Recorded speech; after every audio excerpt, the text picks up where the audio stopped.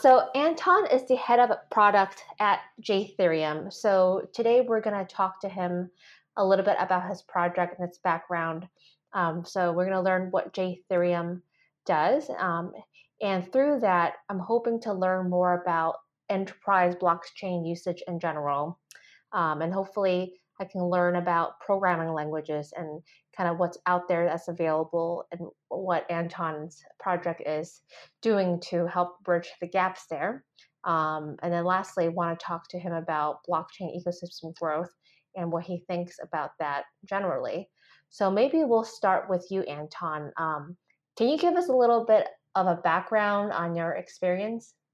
Yes, absolutely. Well, firstly, want to say thank you, Joyce. I'm happy to be here. So where do I start? So I got into the world of blockchain. I think it's getting close to now like four something, so close to 5 years.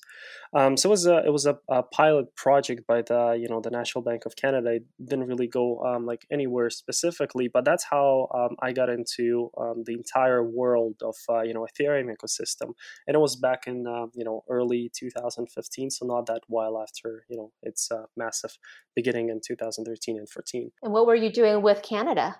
So at that time, I was working at the Bank of Montreal. So it wasn't a startup, but a startup followed up afterwards as my next company that I co-joined called Humanique, which is in the financial marketplace focused on emerging markets, and it was built on Ethereum. We did a lot of level two scaling solutions. I know it's a technical term, but basically the entire idea of the project was based on how we can use the Ethereum possibilities by basically providing more clear access to financial services. So not only banking, but everything, loans, settlement, transactions, and basically anything that has to do with interacting with humans. It, Got it. right. So that one, it grew at scale. But my next project and my current project is Ethereum. So the one that I'm all busy, working on right now, and that one is completely different, on the product perspective. But how those two projects are linked together is obviously Ethereum. So it's one of the technological principles behind it.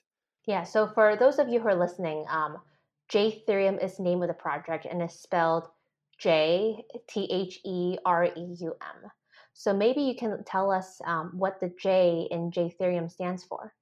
Absolutely. So Ethereum, J in Ethereum stands for Java.